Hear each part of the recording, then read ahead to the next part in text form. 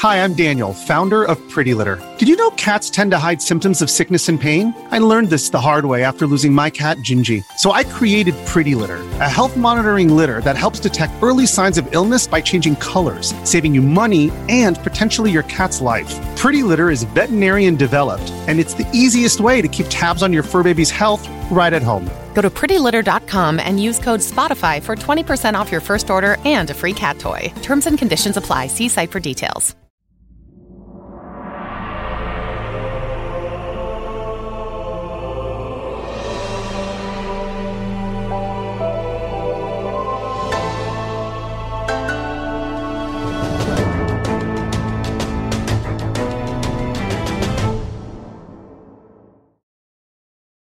What is going on, everybody? Welcome to another episode of the Kinda Funny Xcast, your home for all things Xbox here at Kinda Funny. Of course, I'm one of your hosts, Snowbike Mike, and today I'm joined with my guy, the greatest on planet Earth, Paris Lilly, for another episode. Paris, how are you doing today? I knew that was coming and I still wasn't ready for it. Oh, that is great. That is great. I'm doing good. Good, Paris, good. It's really great to be able to sit down with you and hang out. Of course, we had a little bit of change of schedules. Gary's unable to make it, but you and I have a really fun show to get into. Want to give a big shout out to Ben Hansen over at MinMax. Of course, if you just heard my voice, I had to suck down a big old balloon before we jumped on the show to make him happy after our team, Kinda Funny, lost in Trivia Tower. If you want to go check that out and have a fun night of trivia with the MinMax crew and Kinda Funny, you can go check that out over on their YouTube channel. I got to co-host that for a fun night of trivia, and it was truly a blast, so please go check it out. But Paris, it's really awesome because today, you and we're going to talk about our experiences with Saints Row. We have a full review over on the Kinda Funny Gamescast, but we'll kind of get to do our own Xcast review today on the show, and we got an awesome preview. Of course, Obsidian's Pentiment is right around the corner, and you and I got to go behind closed doors and get to hear the whole rundown from Josh Sawyer and the team from Obsidian about Pentiment, so stay tuned for all of that. But Paris, I have some fun stuff to kick off the show. First off, did you watch Game of Thrones? And is Game of Thrones back? I think it's back. It's back. I swear to you, an hour before I watched it, I would not have said that. The only reason I even got into it is I just saw so many people on social media talking so high because I wasn't going to watch it. I was like, I'm done after that last season. Everybody was talking so positive about it. And then my sister-in-law, because I was out with the family, we were having ice cream. And my sister-in-law was like, because her husband didn't come. And I was like, wait, why is he not here? He's like, he had to stay home. He has to watch House of Dragon. And he was all excited. I was like, you know what? Okay, screw it. So last night I watched it.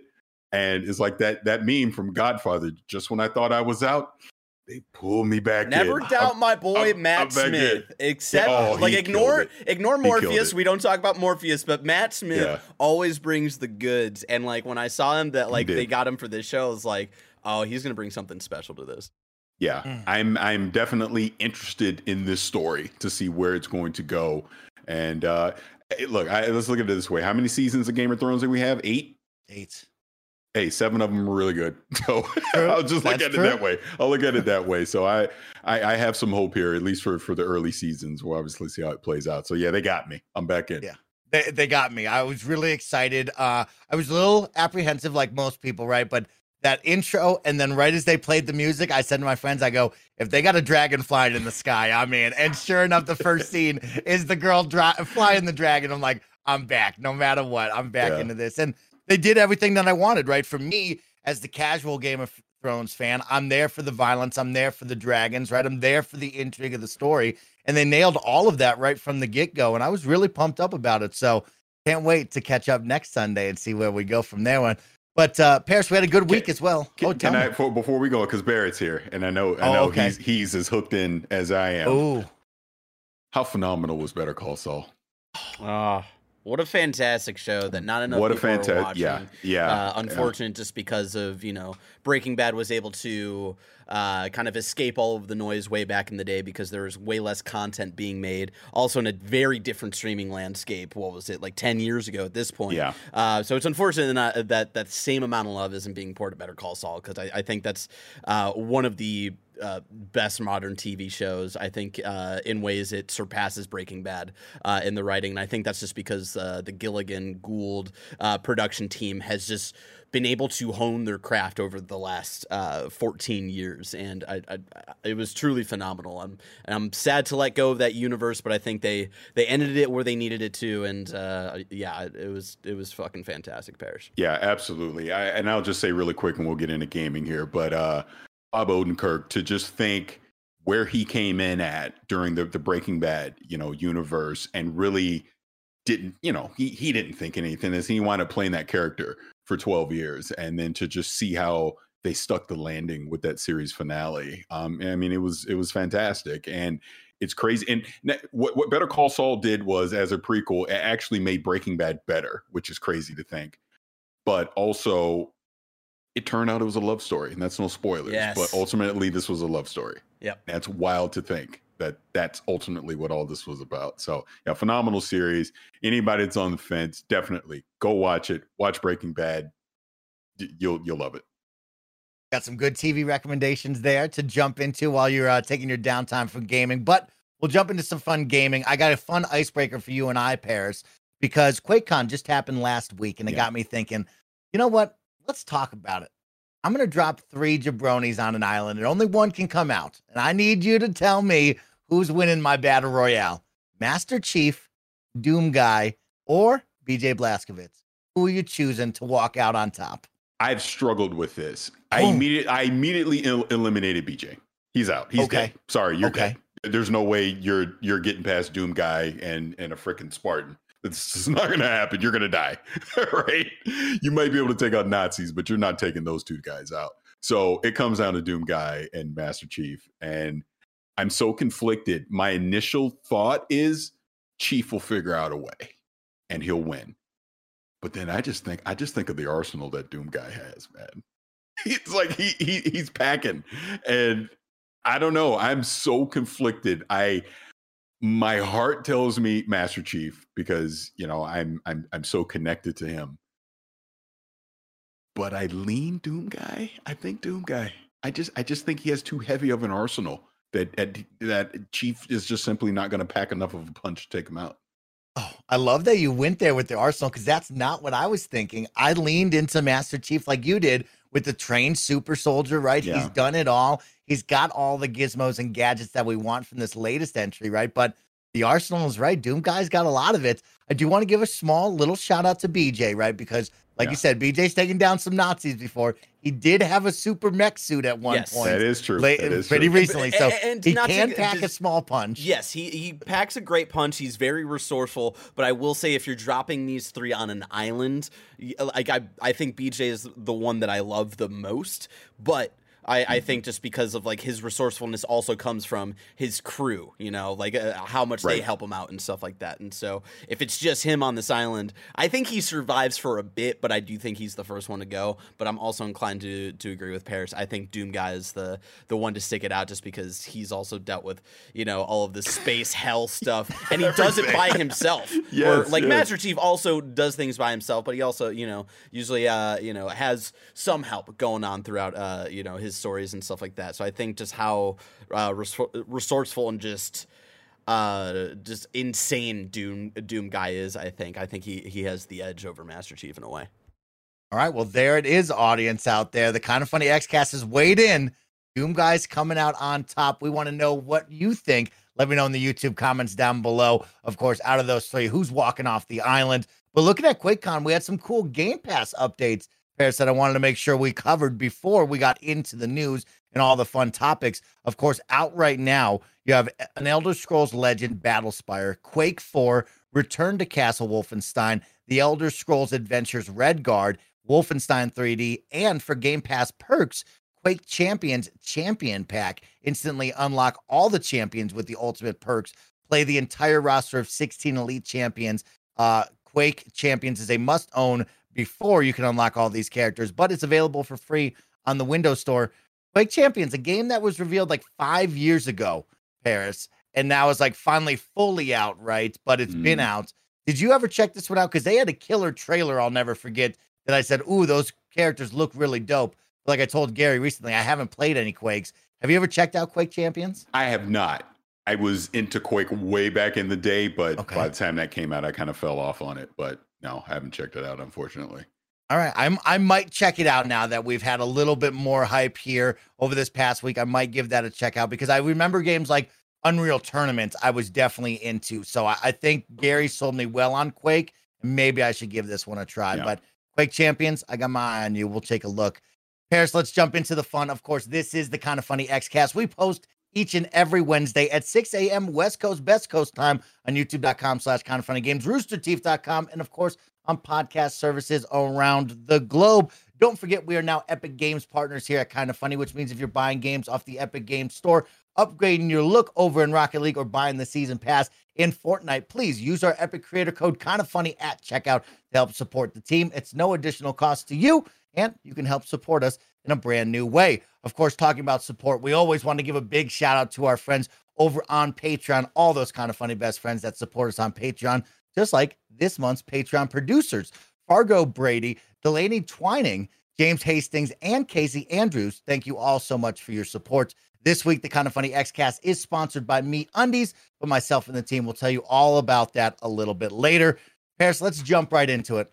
Let's talk Saints Row. Of course, over on the Kinda Funny Gamescast, we did a full review with myself, Blessing, and Janet, so you can go check out the official Kinda Funny review. But here on the Kinda Funny Xcast, it's me and Paris. We get to talk about this stuff, so we'll do our own kind of mini review here, but I really want to know about your experience, your thoughts, and then we can break down a little bit deeper into my thoughts that I didn't get to share on the Gamescast. So, Paris, Saints Row 2022, The Return.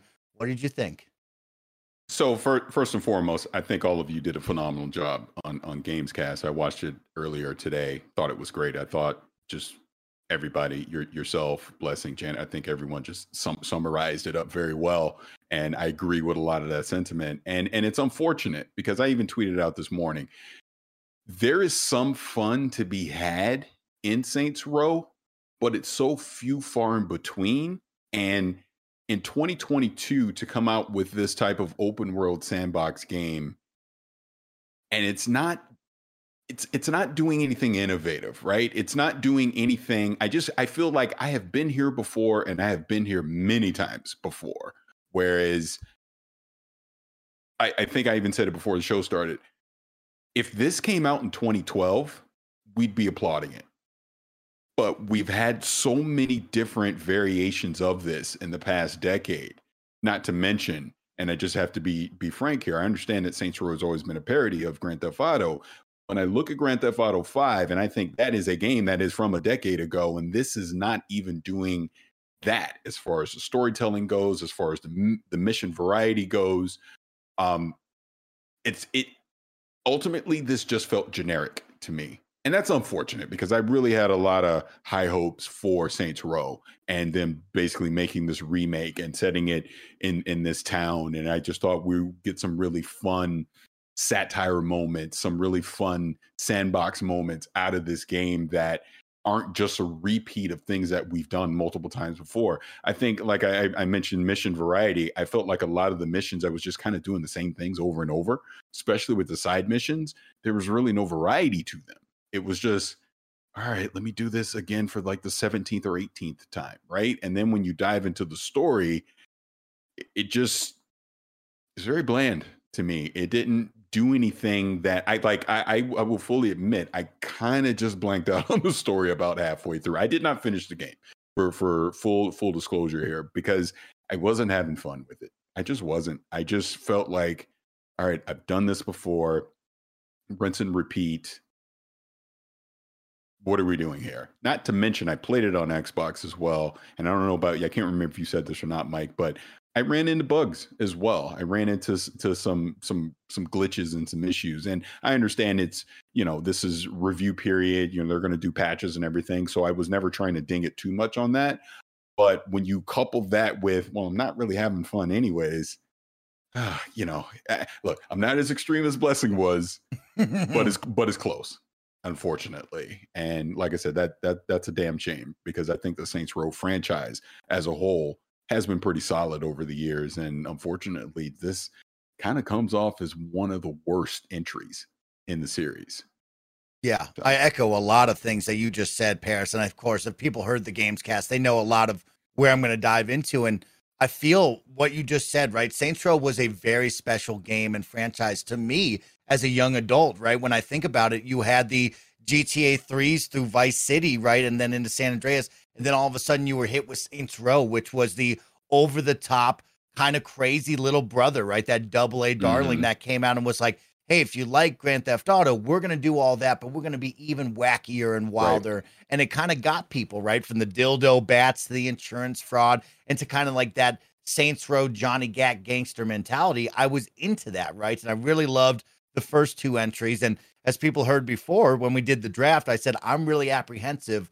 I'm bringing back Saints Row. I don't know if you can capture that magic like it once was. And from what we saw, it didn't feel like it was, right? It felt like people walked into the room and were like, how do we appeal to millennials? And they just started throwing things on the wall. They were like, LARPing is a cool thing, right? And they said, well, maybe we can't go too over the top. We don't want to offend anybody. So let's try to dial it back and have it more grounded. And I think that's where you lost me, right? When I look at this group, it's supposed to be young 20-something-year-olds that just got out of college and they're trying to make a way for themselves. I guess the way is just to murder people in the streets. I didn't know that was the move. But for me, it's like, I don't connect with any of these characters. The story beats that we got with each of the roommates, which are supposedly the main members of the Saints, just never felt heartwarming, never felt like you connected at all. And it was a big downfall because, you know, Paris, I wasn't expecting a Last of Us type story, right? I wasn't expecting to walk out of this going, wow, the story, right? But I was expecting a little bit more out of this story, and I think they really missed it on that. So now you have a forgettable story. So what happens here with the gameplay? And for me, I went above and beyond. I got 73% of the way through, and I found a lot of my enjoyment became, oh, this is something new and fresh, meaning it's a new video game. It's the open world action game that a lot of people love, and it's just become a checklist for me. I'm just checking things off the list, and I've become addicted to just passing time doing that instead of enjoying new and varied gameplay like you brought up, right? A lot of these things come from, hey, you have 12 different ventures, and all of them are just rinse and repeat gameplay that you've seen from the main missions and side hustles, which is show up to a spot, murder 20 bad guys, you're done. Hey, drive this car from point A to point B. Sometimes it's really quiet. Sometimes you're being chased by the cops. Another one is you show up to a spot and you just fight endless hordes of enemies. And nothing ever felt unique, except for, of course, the big stapled franchise, which is the insurance fraud. That was the one out of all of the ventures that was at least its own and fun thing. I found a lot of my enjoyment came from the scavenger hunt. I really loved the world that they built. And this was a new technique of like, hey, let's get people to explore and see this beautiful world that we built, which I think it really is great and beautiful. And that is just simply drive to a spot, take a photo, right? And as mundane as that sounds, at least was fun for me because I felt like the gameplay, shooting and driving, felt so old, Paris. It just like wasn't refined in there. This and is that's what I'm a saying. Big factor for me. That's what I'm saying. I do want to go back to one point that you made because maybe we slightly disagree on this. And this actually kind of leads into something we'll talk about later with Redfall. In 2022, we have so many open world games now that I have an expectation that that world needs to feel alive and it needs to feel vibrant. It needs to feel like you're not just making an open world just to give me, and I'm in a car driving around and it's just there. It's just this empty space of things to do versus being dense and feel populated. And you feel like you're just a character inside a world that is going on with or without you, right?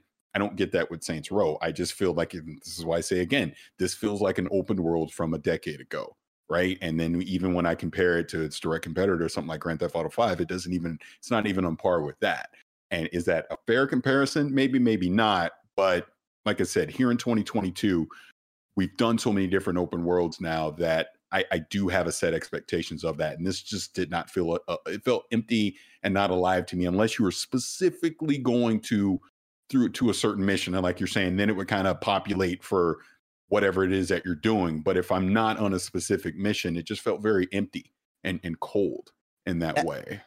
That's interesting you bring it up because for me, I really liked the world design. I think the art style that they brought, the level of detail that they put into the world is what I liked. But I get what you're saying, right? And I think where we're at here is when I look at these open world games from Sleeping Dogs to Mafia 3 into Cyberpunk and Grand Theft Auto, right? Another one, yeah.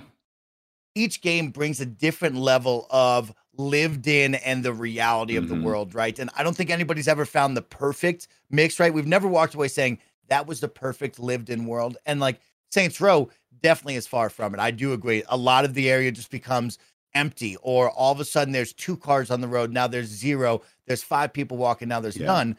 What I liked, the one positive that I give it for their quote unquote lived in world, was when you'd be driving through the desert and people would be lighting off fireworks, right? Or all of a sudden you'd be driving down the road and there was a fender bender and the 2 people were talking outside the car, or the cop was pulling somebody over, or there was a flip truck and the tow truck was there to pull it back up. Like, there was some random occasions in the game where it's like, oh, that's like a really cool random event on the side of the road. But then, like you say, right, they didn't nail it because I would drive the next block and it would be dead empty all of a sudden. Yeah, and that's kind of the point. It was too few far in between, if I'm saying that correctly, where I didn't have enough of those moments to where it felt like. And again, you brought up Cyberpunk. Not that Night City completely nailed it, but Night City felt lived in and alive to me. Whereas you never know what could be happening around the corner, right? In that type of game, and I think there is an expectation for that. If you're doing an open world like this now, you have an expectation that, like I said before, you're just a character, but the world's going on without you. The world doesn't become alive because of you. It is alive with or without you, if what I'm saying makes sense. And that's kind of the unfortunate thing that I took from Saints Row. And like I said, just the actual mission structure and things that you're doing just felt like it was from another era of gaming. And that's unfortunate too. Yeah, it feels like, hey, we have the 3 missions that we want, and you're just going to rinse and repeat those all the time, right? And I do want to circle back to the lived in world, because I think that's the interesting one for me, right? It's like, I give it praise for a certain piece, but then we ding it because it isn't truly lived in. What are some of your expectations, Paris? Like, because like when we look at each one, like I brought up from the different games, each one does something that I like, right? But then it kind of fails in, okay, the game just can't handle it, or maybe the tech behind it just can't do what we want. What are some of the things you're looking for? Is it traffic in the road? Is it people talking on cell phones and having conversations? Is it that patio restaurant and somebody's eating a burger? Like, what is that thing that we're missing that we want? Because Saints Row didn't quite have that, but it had some good things. What is that one thing you want, or what are the couple things? And this isn't a cop-out answer because it's true. It's kind of all the above of what you're just saying. Like, I'll give you another example. I've been playing a ton of Spider-Man recently. So even that open world with Spider-Man, when you kind of get down to the ground level and you're interacting with the crowd as they're going about their day, or like you even mentioned, like a patio, if you're on a rooftop and you see people on a rooftop doing whatever, barbecue, sitting around having dinner, whatever the case, you hear these conversations going on. You feel like, and they react to you coming by because you're Spider-Man. Like, oh wow, oh my God, the Spider-Man. It's like, oh wow, that feels earned to me. That feels like, okay, this is a real living, breathing world that I'm in, not just a generic static world that the only time it feels like it comes alive, as I said before, is when you're on an actual mission and it is required to be alive to accomplish whatever objective that you're trying to do.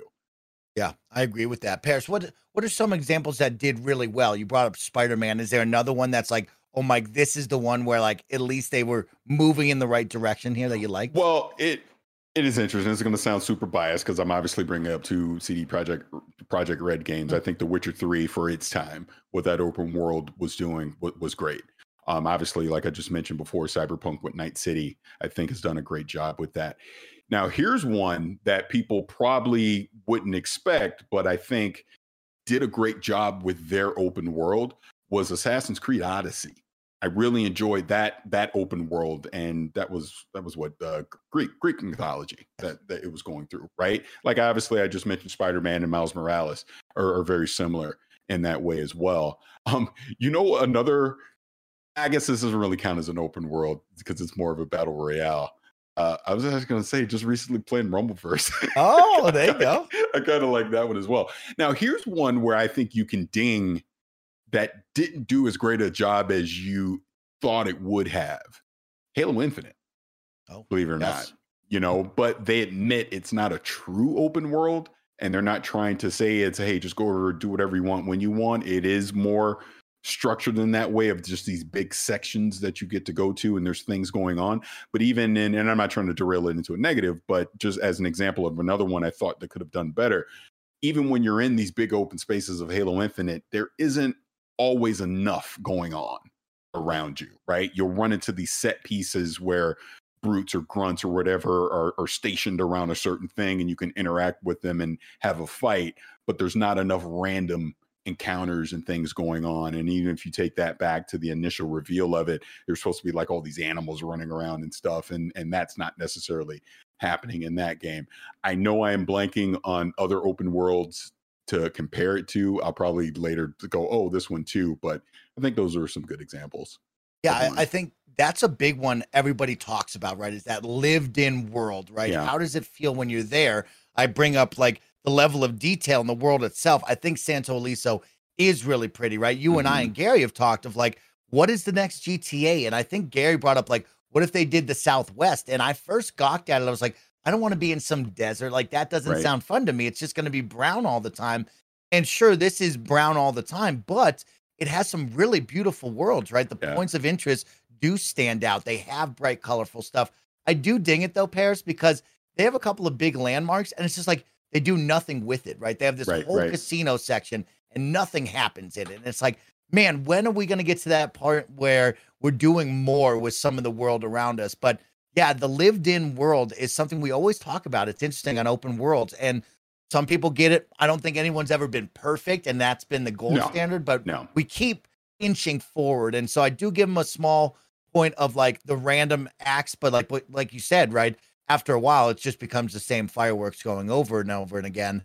But that's, something interesting. Yeah, I totally, how am I going to forget this one? I'm sure the comments are screaming at me right now. Red Dead Redemption 2. Oh, yes. They nailed that open world for that. I think that is actually one of the best representations of a living, breathing open world that feels thriving, that you never know what's around the corner as you explore various areas in there. I thought, if anything, Rockstar absolutely did a great job with that. And then even along those lines, we keep going back to Grand Theft Auto 5. Grand Theft Auto 5, for as old as it is as an open world, is still pretty freaking good. Even to this day. Obviously, the multiplayer has really expanded upon that. So along those lines, it will be very interesting to see what Rockstar does next with GTA 6, as far as just iterating even further on the open world concept. I think that, to summarize all this, I know we'll probably move on here, just overall, open worlds are here to stay. They're not going anywhere. Clearly, we're definitely going to see more of those. I mean, Starfield, for all intents and purposes, as a game that we're going to get here pretty soon, is basically an open world game. It's a discovery game. You're going to all these planets and doing all these different things. So it'll be interesting to see how that plays out, in that type of setting. But yeah, we're definitely going to see more. Fable is going to be another one. Sticking to Xbox is going to be an open world game. So it'll definitely be interesting to see what people do to continue to advance it. But we have definitely reached a point where, like a game like Saints Row, I have been there, done that feeling, and I'm ready for something new.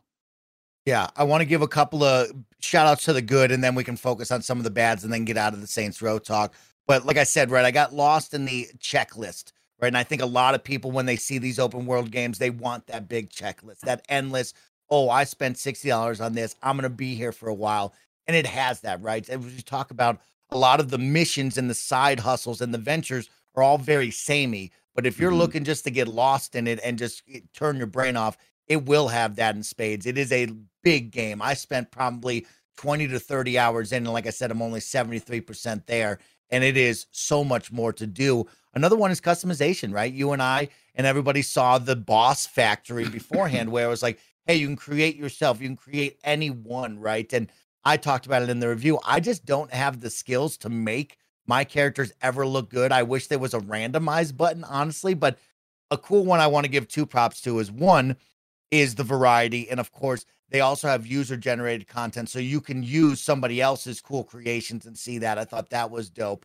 And then also being able to change your character at any time throughout the game, I thought was really, really awesome. By just bringing up your phone, going into the character creation, and like you can create your clothes, or you can like redo your whole self from a male to a female. You can change your voice on the fly. That was something for me when I started. I was like, I don't know what voices to use. So I used this like Western sheriff's voice almost. And I was like, halfway through the game, let's see what this sounds like. And I changed it up to a different voice. And so I thought it was really cool of like, oh, you can fully customize your character at any given moment, just completely switch it up.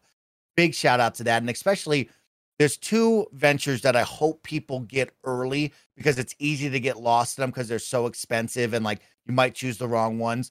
But there's a clothing shop one where the girl sends you on scavenger hunts to find new materials for your clothing. And so then you can really elevate your look by having different materials, which is really dope. And then the other one is the incubator that me and Jana talked about, because this mission is different from the other ones. I think the incubator and the insurance fraud are probably the 2 standouts. Like, hey, we're different from the normal. Yeah. Because the incubator has you get to try 3 different weapons and utility tools from Marshall, which is the high tech, like cops essentially. And you get a hoverboard, you get a football grenade where you throw it onto them and it propels them up into the sky and blows up. And then the other one is a shield that goes up and you can shoot through walls.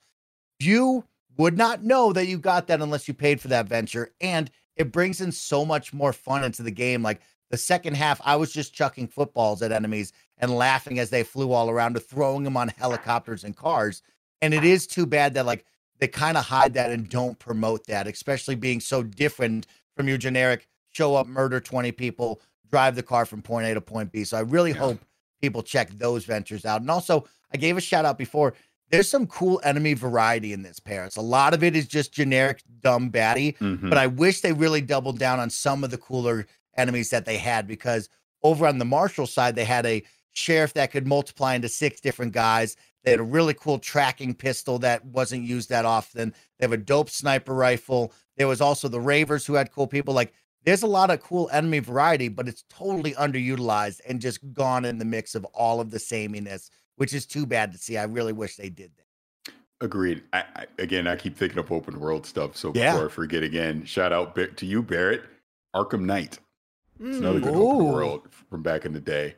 And I'm really curious to see. It pains me to say back in the day. I know, right? It's 7 crazy. years ago. It's insane, man. I know, it's crazy. But that also makes me think we're about to get Gotham Knights here pretty soon. So let's see how they've updated it in those 7 years, going with this open world of Gotham City. Well, I wouldn't put it on the same shoulders of Arkham Knight, because we have to remember it's different developers. We have to think about it in the context of their last game being Arkham Origins, which that is an open world game. I would say was very unimpressive. Great story, but when we're talking about like lived in open worlds, that was definitely not one to like kind of really like pause at and wow. I will simply say with Gotham Knights, not to derail this too far off of Saints Row.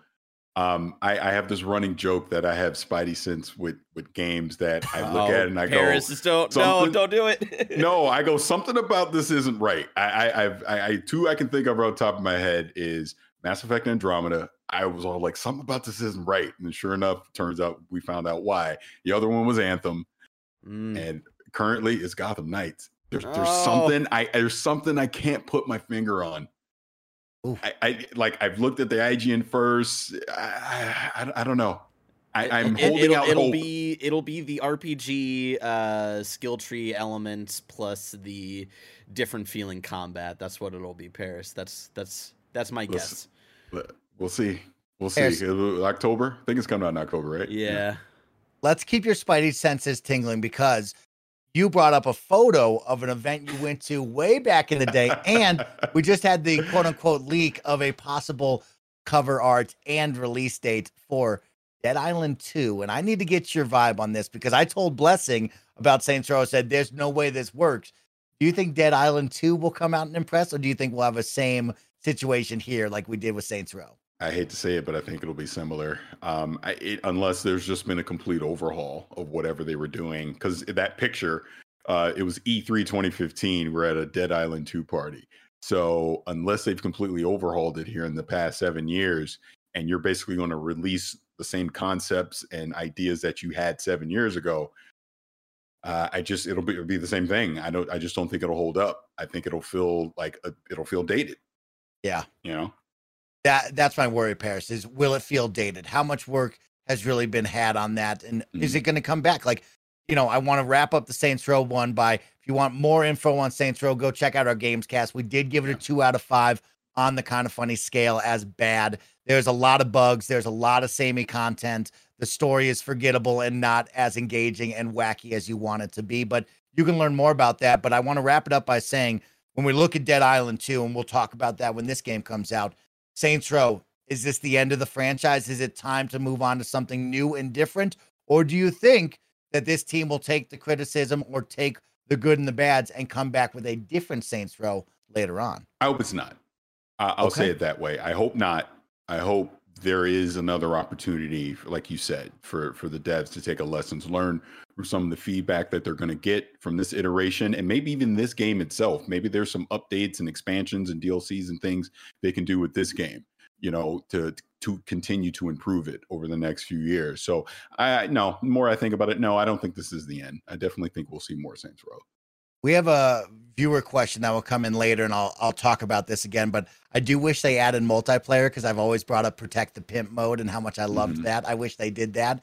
But I also think this is the end of Saints Row. I think that this team is very talented, and I like their open world action games that they create. I want them to create something new and different in that genre, right? I look at a game like Maneater from Tripwire Entertainment, right? The shark RPG that we played, which is just GTA as a shark. And I love that game. It was new. It was different. And I think that this team has the DNA and the foundation. I think we should move on and put the rest to Saints Row and maybe try something different and a little bit more fun like that. So I hope that this team, no matter what happens, knows that they have a great foundation and comes back with something different, or maybe the same. We'll see. Yeah, we'll see. Paris, talking about new, we got some new stuff to talk about, because we got to go behind closed doors and learn a little bit more with Obsidian and their new game Pentiment. But I want to talk about that right after a word from our sponsors. This episode is brought to you by MeUndies. Of course, I'm Tim Geddes. I love MeUndies. It is very rare, if ever, that you'll see me not wearing MeUndies head to toe. I'm wearing the MeUndies shirt. I'm wearing the MeUndies lounge shorts. I'm wearing the MeUndies socks. I'm wearing the MeUndies undies. Of course I am. Everyone knows MeUndies for their super soft undies and comfy bralettes. But did you know that they make other stuff too? They have daily tees, shorts, rompers that add a little silky softness to your everyday. They even make hoodies for your dog. You know that Toretto and Moose be rocking those as well. MeUndies is your destination for all things soft and sustainable. For any first-time purchasers, you get 20% off plus free shipping and returns. To get 20% off your first order, free shipping, and 100% satisfaction guarantee, go to MeUndies.com/kindafunny. That's MeUndies.com/kindafunny. You're not going to regret it. You're going to love MeUndies, just like I do. MeUndies.com/kindafunny. All right, everybody, welcome back. Paris, this is a fun one. This is pretty cool to go and be part of this event, to see behind closed doors with Obsidian, talk with Josh Sawyer and Hannah Kennedy from Obsidian. Of course, Josh Sawyer is the studio design director at Obsidian and the game director of Pentiment, and Hannah Kennedy is the art director. And they spoke with us about their upcoming narrative adventure game, Pentiment, scheduled for release in November 2022.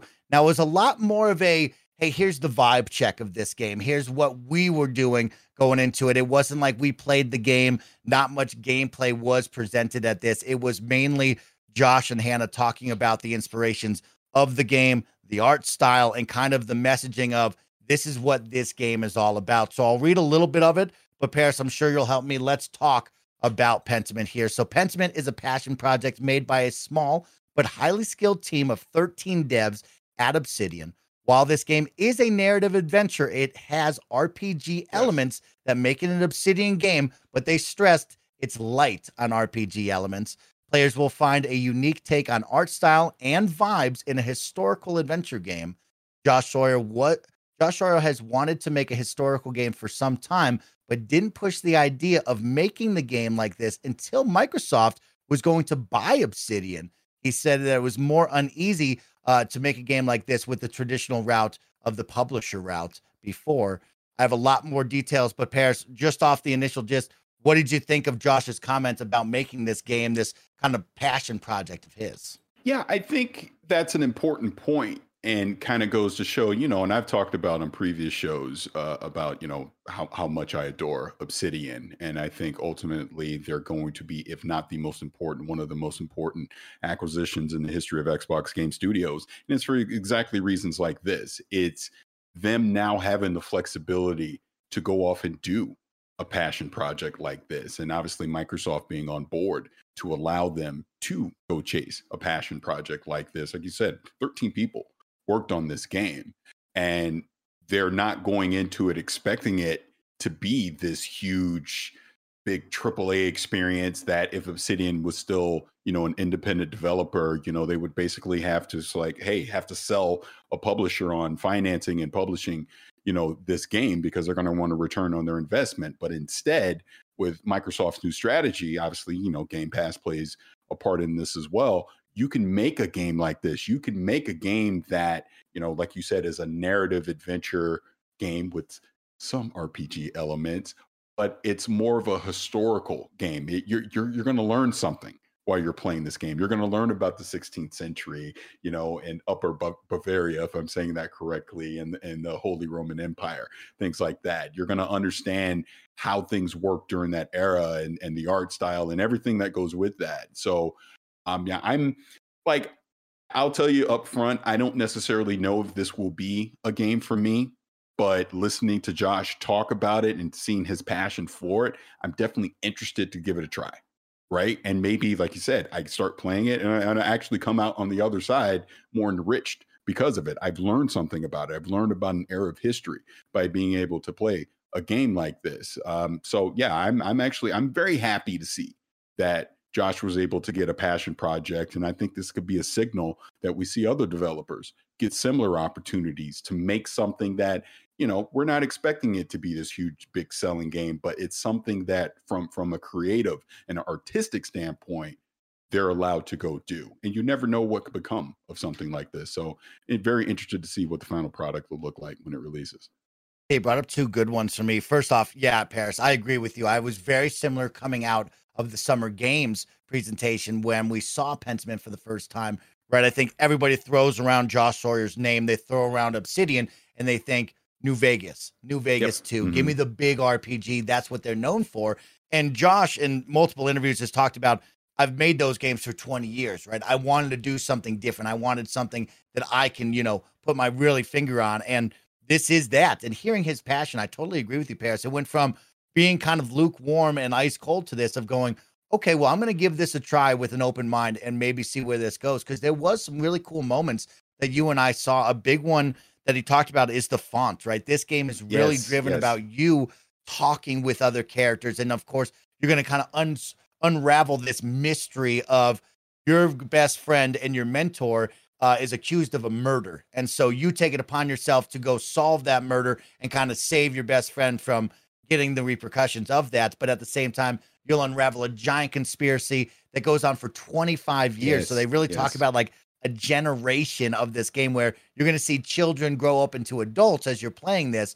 But the big one was the font, right? Like everybody comes in and depending on their, background and their history, the font might be different. And that's what captured my attention was every time the font came up, it was something different. Or you looked at it and you go, oh, what's that? And you can actually click on pieces of the font and go into their glossary where it will tell you what characters they are, who's on the screen, and then also like historical facts like you brought up here. So I thought that was really interesting and different that I wasn't quite ready for, that actually caught my attention a lot.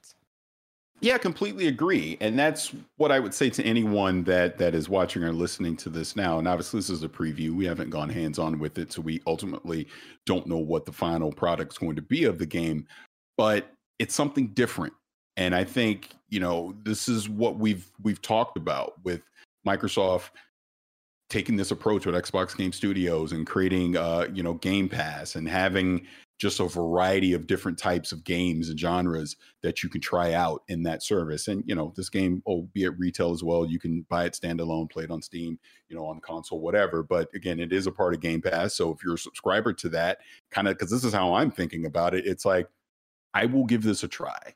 because it is different enough. This isn't like, I remember seeing this during the showcase and I go, what is that? Like, I had no idea. Right. And then, I just knew that Obsidian was making it, and immediately hearing Obsidian, I go, okay, this is something I need to pay attention to. And then to your point, seeing just the passion of Josh talking about this game. And I'm blanking on her name. I don't know if you have Anna Kennedy. Thank you. The art director. Is that her correct direct title? Yeah. And just seeing the art style of this game. Yeah. I mean, it looks great. It's different. There's nothing I can think of off the top of my head that I would compare this to right now. Right. So let's give it a shot. Let's see what it is. So I think getting that presentation and seeing this preview and seeing how dedicated this small team was to this. Absolutely. And I'll even say this. I'll take this back, when I did the showcase back in 2021 and sitting down with the Grounded team. Yeah, there you go. I was going to bring it up. Yep. And talking to them. And that started off with 17 people, and look, we're about to get the 1.0 product of that. So, sometimes great ideas have smaller, meager or humble beginnings, however the phrase goes, right? And, maybe it may not necessarily be Pentiment. Maybe this sparks the idea for Obsidian to do something even bigger and bolder with this concept. So absolutely, I'm definitely intrigued by it and want to see where this goes. Yeah, you brought up like the passion projects and the smaller teams taking on these opportunities that maybe they couldn't do if they went the traditional route, like Josh brought up. And Obsidian and Grounded are a great start to that, right? It looks like the team is back at it again, able to do that. But you brought up the art style, and this is another one for me. I think of an art style that didn't really connect with me right at the beginning, and that's As Dusk Falls. And I fell in love with that art style by the end of the experience. And for us to go in there and watch this hour-long, kind of conversation and preview with these two, I fell in love with the art style. I thought it was really cool. And to hear the background of like, oh, we learned from, real historians here of what this was, how they were doing this, and then we put it into the game. It looks cool and it sounds great. Man, so much to go over. Of course, very big inspiration and gameplay elements like Oxenfree and Night in the Woods were his two comparisons there. So definitely something, if you are interested in those games, that's what you can kind of expect, is exploring the world, talking to characters, creating connections, especially with them over generations, and also kind of like finding and investigating clues. And then you will be able to throw the book at someone and like accuse them of the murder, and they might die, or, maybe they'll take the punishment, but like they could be gone forever depending on who you choose, which I thought was pretty cool too. And I think one other key point to bring into this, he made it an emphasis to say that this is a game for non-gamers. This isn't extremely difficult or anything like that. This is something to be a pick up and play experience and get you into this story and into this narrative. And like you said, unraveling this mystery, so people that aren't hardcore gamers can look at this, pick up this game and give it a shot. And I think just looking at the overall picture here, these are the kind of games that you need when you talk about people that aren't gamers. Give them something to wet the palate, right? Let's ease you in, and then maybe you get hooked on it and you go, hey, I really like that. Now maybe I'll go try this, or I'll go try that on down the road. So like I said, I walked into this going, I don't know what this is. Is this for me? Not sure if it is for me, but hearing Josh talk about it, I am definitely intrigued, and I will absolutely give this a shot.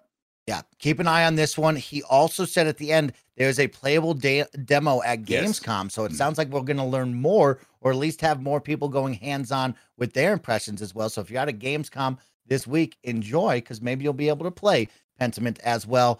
But Paris, that's a cool one. It was really great experience to be able to share that with you and that team at Obsidian. And yeah, I think you and I went from, hey, what is this? I don't know if this is for me, to, okay, you have my attention. I'm excited to see what you got. Let's jump in and we'll try it when it comes out in November 2022. Well, let's keep it going, Paris, because there's a game you don't have to wait long for. It's coming to PC Game Pass, and I'm all about this game. That's Death Stranding, y'all.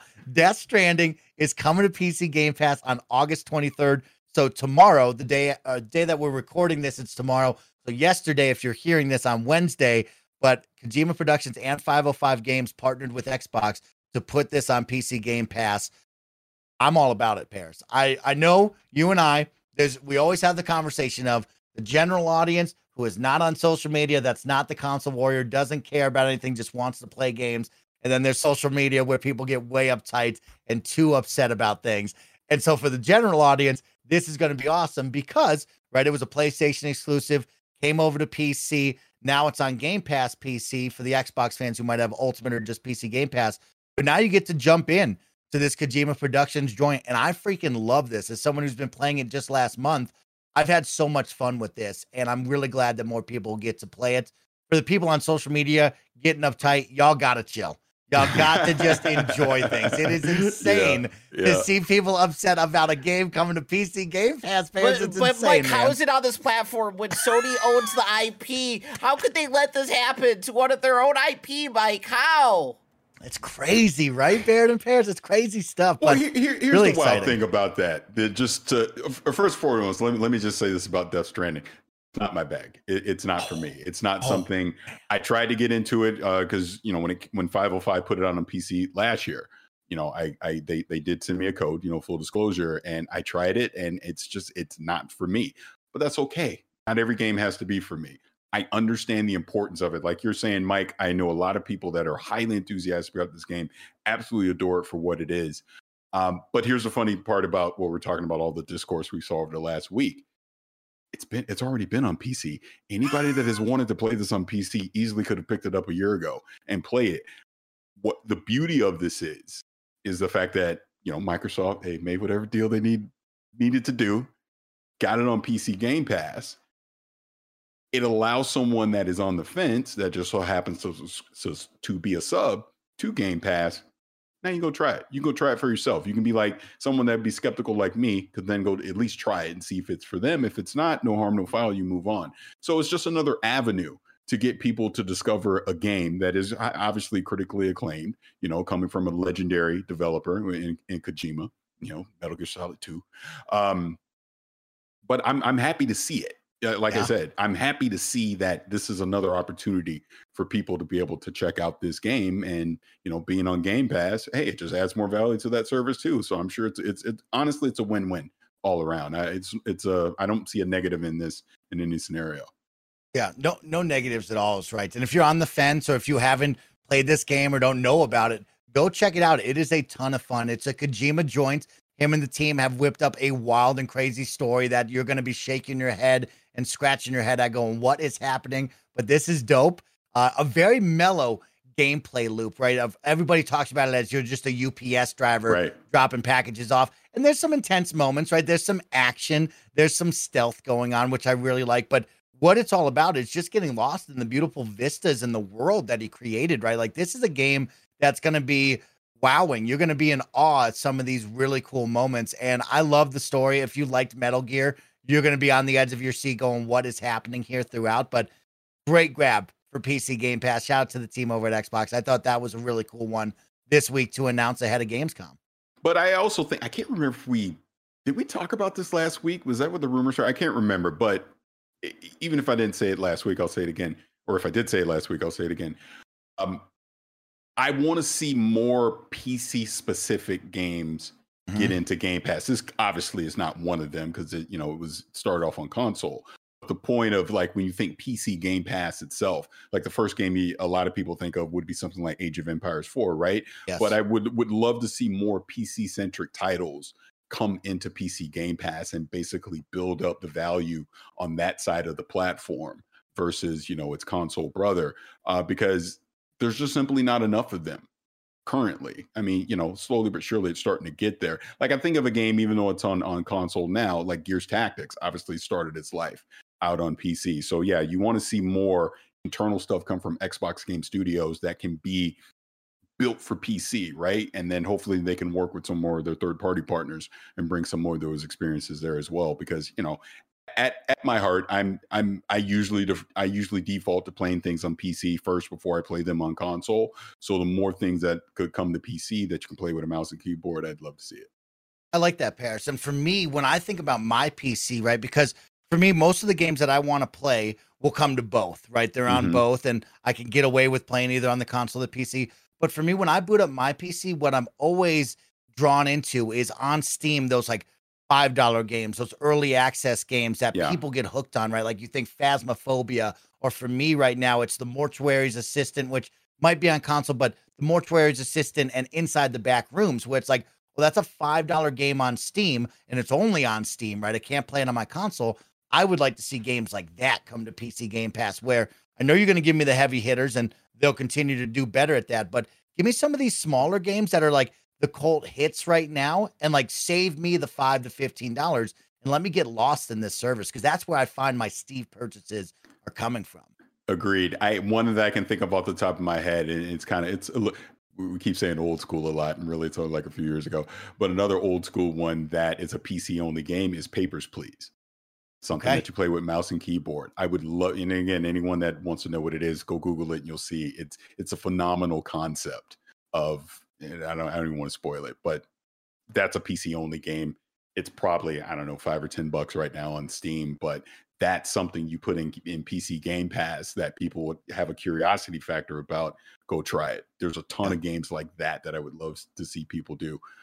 I could go forever because I'm thinking of like 10 million more. You see what I'm talking about? It's very fast. I want those because I do feel like I get the big ones, right? Like 2 Point Campus, for example. Like there's my PC game that I want to play with a mouse and keyboard, right? But like those games that I get to Steam on and everybody's doing that, that's what I want to see for sure. I want more of those for sure. Agreed. Let's keep it going because we got some fun ones, Paris, as we start to round out the show. First off, over on QuakeCon, we had a really awesome panel from the team over at Arcane Austin to sit down and talk about Redfall. Just some more details. It's a 21-minute kind of panel with the team, and it did go into some really cool details that you kind of already knew, but a little bit further than what you did know. So some big of the notable ones are they're really working on the hybrid of what Arcane does well with the hybrid of first-person games and RPGs. They want to make it work solo and co-op, but also keep that narrative style to it. They talked about their biggest town/map ever, right? So this is going to be their biggest and baddest one that they've ever done. And they really are talking about the gameplay and keeping it dynamic like you've seen from previous titles, right? And being able to do it solo, but also work together and be able to do some really cool dynamic stuff with your partners. Day and night cycle, dynamic weather, random spawning and patrols of enemies. The story is about a biotech company that comes to the island and has found a way to turn themselves into vampires. And then the vampires aren't like your traditional vampires. They're a little bit different. So if they bite someone, they can actually choose what they become. You know, they can kind of play with the cultist idea of, oh, I get to become a vampire. Psych, you get to become a blood bag is what they talked about, which was pretty cool as well. And of course, the big baddies, the vampire gods, are the most powerful and the ones trapping you on the island. They talked about weapons. They talked about the team. It is a really cool deep dive for 21 minutes if you are interested in Redfall to get you excited about this, right? I think we all were a little let down that it got delayed out of this summer because we wanted to play it. But man, this got me excited again for this game, which is dope. Yeah, same for me. And bringing it back to a point I brought up earlier during Saints Row, like you said, this is their biggest, biggest map ever that they're doing. But one key point that he made was there's no vehicles in this, right? It's all on foot. So that's going to make the map feel even bigger because you have to traverse it again on foot everywhere you go. So my hope is, along with that, all these different areas of this island, of this town, are very dense in that there's a lot of explorable elements to it when we talk about it feeling lived in, and just the people that the NPCs that you're going to encounter and things like there's a lot of secrets and things to discover as you traverse through this town, through this island. So that kind of got me excited as well. You know, we talked about what ultimately seems is going to be the one negative about this with the way that they're handling progression where you're in a co-op setting, but it seems like they want to make sure that this is a completely enjoyable and playable single player experience as well. And obviously, you know, the Dishonored roots and Prey roots, you know, that this team brings to it. I'm excited to see that.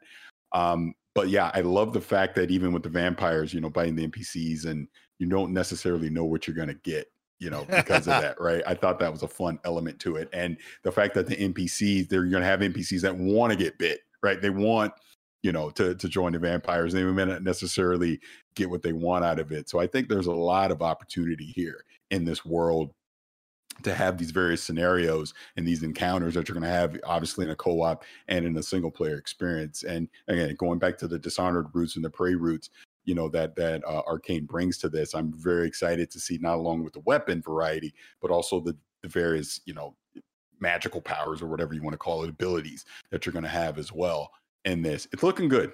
It really is. Yeah. It's really looking good. I hope, and I'm knocking on wood, I hope this is a January release. I hope we get this right at the beginning of the year. That's my hope. I hope it's kick off the year with a bang. If you think Xbox, Gamescom or Game Awards? Where do you think we announce something like that? Oh, I'm going to take it even deeper, Mike. Not that I have any inside knowledge. No inside knowledge. This is going to announce XO. Oh. XO. Okay. Yeah. November. Okay. If Microsoft, and again, I don't know nothing, but if Microsoft were to bring back XO this year, and obviously we'll see with the pandemic and cases and all that, if they could even do it. But if they were to try and bring back a big fan event with XO, that's where you do it. What if you're like at Redfall, you get it January 20th, 2023, and you can have that whole thing right there. I think that would be a great platform to do it. And obviously if they don't do an XO, then I think the Game Awards would be a great Do you think that wouldn't be too tight of a turnaround to announce the date and then it's a month and a half later, and just knowing with like how distribution has to be like kind of turned around that quickly? This is what I'm going to say. What are you going to say? If we're in, because I've been talking about this recently, and I think I've even said it here. 2023 is a reckoning for Xbox Game Studios. 2023 has to be the year that they start delivering on a lot of these games that they have already announced. And we obviously have gotten the roadmap. We know what's coming the first half of 2023. So imagine this scenario. Just stay with me on a second. The end of January, we're getting Redfall. Okay. Then in March, we're getting Forza. Okay. And then you turn it right back around in April. What? You're getting Minecraft Legends. Okay. And then the coup de grace, the chef's kiss. In May, you get Starfield. Oh. And then in June, next showcase, here's what you get in the back half of 2023. Here comes Hellblade 2 and whatever else, right?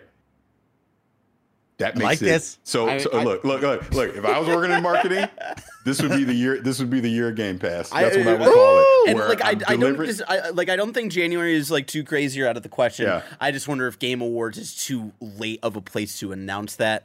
I also, I know Jeff Keighley is trying to make Gamescom a thing.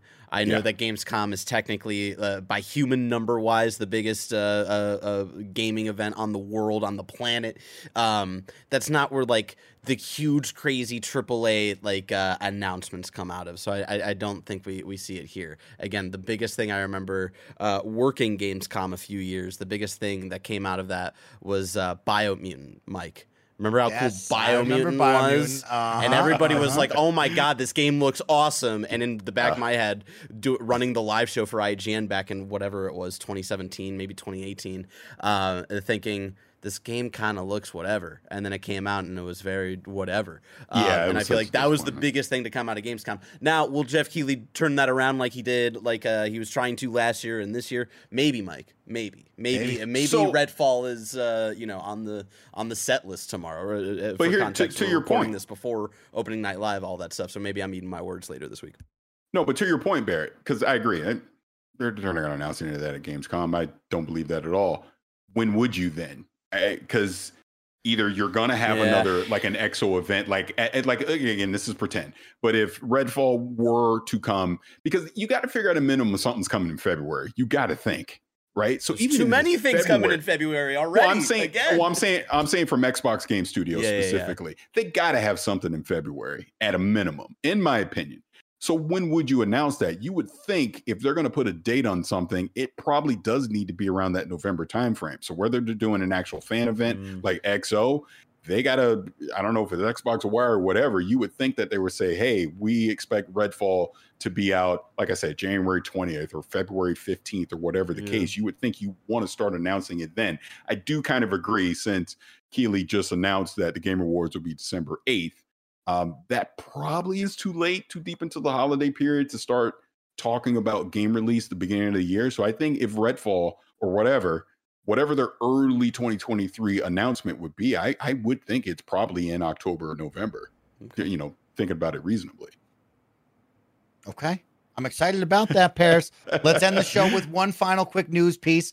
Embracer Group, the team that you don't know, but everything. You do know, they buying everything. And they have bought not only a bunch of development studios, like one of the games I brought up earlier, Tripwire Entertainment, but they bought the IP rights to Lord of the Rings, Paris Lily. And of course, I wanted to bring this up because we've had some great Lord of the Rings games in the past. We talked about Shadow of Mordor and Shadow of War last week. I just want to bring up, hey, Embracer Group, make Lord of the Rings 2 Towers and Return of the King playable on next generation consoles, or remaster them in some way, and also make Lord of the Rings Battle for Middle-earth 3, which is a dope, like, continue that dope RTS franchise with Lord of the Rings Battle for Middle-earth 1 and 2, make number 3, and also shout out, not many people know this, but Lord of the Rings had a MOBA on Xbox 360 Arcade, and we didn't get many MOBAs back then, and it was all right. It wasn't great, but it was all right. Paris, Lord of the Rings for you. I know we talked about the Shadow of War games, but is there something that you want Embracer to do on the Lord of the Rings game front? Yeah, I would say it'd be perfect for an RTS. Yes. I mean, that's just a no-brainer right there. Like you said, whether they dip back in, do some kind of remake, or just do something brand new. Yeah, I would love to see RTS in the Lord of the Rings universe. It just screams it. It's built for it. Only if they have trebuchets. Trebuchets, man. Yeah. Trebuchets. Shout out to history in games, y'all. Shout out to Gran Turismo teaching me about cars. Shout out to Hands on History at Age of Empires for teaching me about trebuchets and falconry and so much more. Like, put more history in your games, and I'm there for it. And that's what Josh Sawyer wants to do. Give me a little sprinkle of history so I can learn about that. I think it's a great gateway for me and so many others to just be like, okay, I'll take 5 minutes out of my day. Tell me what you got there. So that would be dope. Paris Lily, it is the end of the show. Another great week. We can't leave yet. We can't get out of here yet because I thought because I saw the notes. I thought we were going to talk about this, and I'll keep it extremely brief. Cult of the Lamb is a Game of the Year contender. Oh my God, Paris! I didn't get to let you talk about that. School us on Cult of the Lamb because we. No, I will keep this super brief. I know already. You know, Kind of Funny already did a review on it and everything. Yeah, it's just phenomenal. Like, it was something that I was aware of, but I wasn't. You know, it wasn't like on my radar, like, oh my God, I need to play this. And then I saw the reviews come out, and obviously I just saw just the universal praise. So, you know, I played it once it actually came out, and I instantly fell in love with it. I love the combination of this being a management game along with basically like a dungeon crawler at the same time. The artwork in this is phenomenal. I love the music in it as well. Being able to get all your different followers, but then you're going into the dungeon crawling aspects, and you're doing your mini boss fights and your boss fights. You got to manage everything with all the different resources you got to get and set your followers into devotion and your sacrifice people. I just freaking love this game. I just absolutely love this game.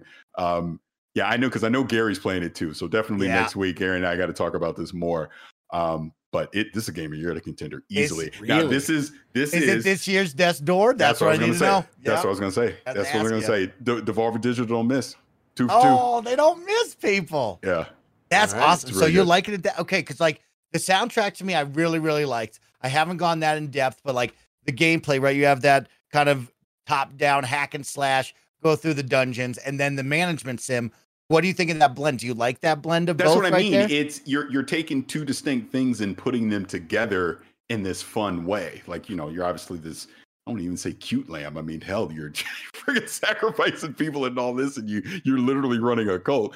But the way that they put the two together, it just totally works. Like, basically, you're leaving your followers off to, you know, to farm and to tend your resources and everything, while you're off in the dungeons and fighting bosses, and you're collecting other resources to bring back. Then you got to listen to the needs of your followers. You'll run into scenarios where they don't believe anymore, and if it gets to the point where you can't convince them to come back, you might have to, you know, get them out of there so they don't convince other people to lose faith in you too. And you're doing your sermons, you got to do your ritual. Dude, there's so much in this game. You'll actually be shocked. So I'm assuming you haven't played it then, right? No, I haven't. No. Yeah. So if you pick this up and start playing it, it's a lot deeper than you think. Okay. Put it that way. Okay. I would push back a little bit. I think when I left it, because I binged through it in a weekend and like really got into it. I do think it's a great like checklist game, kind of a great time to like have on my Steam Deck while my wife is like watching stuff on the TV and stuff, and then putting the headphones on because that soundtrack is freaking amazing. I did feel leaving it, I felt like it both sides of the roguelike aspect to it and the town management Animal Crossing like aspect to it both felt surface level, and I don't think that's necessarily a bad thing, but it was something that like once I kind of rolled credits and found myself just kind of like doing extra stuff for the sake of doing extra stuff, I didn't feel like I was building to anything else, and I felt like, all right, well, I built to the end credits and I built to the kind of goal that's given to this lamb at the beginning of the game. I don't feel the need to continue to be in this world anymore. And so that was like the slight disappointment I had with it. But at the same time, it was the game that made me realize of the appeal of Animal Crossing and games like it, that my wife, put hundreds of hours into Animal Crossing during the pandemic, like so many other people, right? Like it was the game where I was like, okay, I get it for sure. And I did enjoy my time with it. I do think it's a great game. For me personally, I don't know if it's a Game of the Year contender, and I imagine for like indie Game of the Year, it'll definitely be in that conversation. Absolutely, Game Award stuff. When it comes to the greater conversation, it'll be interesting to see where it lands. But for me, personally, I mean, being realistic, you are right. When we do get to the Keighleys, I don't see this standing up. Because let me be clear, like it's Guys, it's a stacked year. I know people are like 2022 dry because there's not all these franchises coming out left and right. But man, like Mike, let me walk you through it. Like Ollie World, I'm gonna list off some PlayStation games, so don't like be mad at me really quick. Sifu, Horizon, Elden Ring, Tunic, Kirby, Star Wars, Lego Star Wars: The Skywalker Saga, The Quarry, TMNT Shredder's Revenge, Neon White, Cuphead DLC, As Dusk Falls, Stray, Cult of the Lamb, Rollerdrome. Like I didn't vibe with the first Pokemon game that came out this year, but then there's another Pokemon game that's coming out this year. We still got God of War Ragnarok. We got Mario plus Rabbids Sparks of Hope, even though Gary hates Rabbids, even though those games are freaking incredible. We got High on Life, Gotham Knights. Maybe it's going to be mid like Paris is, with his Spidey sense and stuff like that. Who knows? But it's been a pretty cool year, and it'll be interesting to see where Cult of the Lamb kind of filters in on the end of the year conversation. I do think it'll definitely get some love from outlets though, but I'm just saying it's more of a stacked year than I think people are giving it credit for. No, I don't disagree with that, but Elden Ring's going to win. I mean, at the end of the day. We'll see. We'll see. It's got God of War Ragnarok, and when it comes to video game industry people voting, it'll be interesting to see. Sekiro won the Keighleys a few years ago, but Sekiro wasn't also up against a big juggernaut like the God of War franchise, which I think is more accessible because it's a little more. I don't know what the equivalent term of this is, but like Oscar baity a little bit, in that sense. So it'll be interesting. I did have a vote last year, so hopefully I get a vote again this year. And I'm going to call Keithy right now. I'm going to be like, hey, don't let this man go. You two are the best. A big year and so much more to look forward to. Hope you enjoyed this week's Kind of Funny Xcast. Don't forget to leave a comment down over on the YouTube. Let us know who you think is walking out of our mini battle royale on the island. Master Chief, Doom Guy, or BJ. And of course, thank you all so much for watching. Hopefully you're excited for Pentiment, and we'll learn so much more at Gamescom this week. It's happening now as you're listening, and we'll see you back here for next week's Kind of Funny Xcast. Peace, everybody.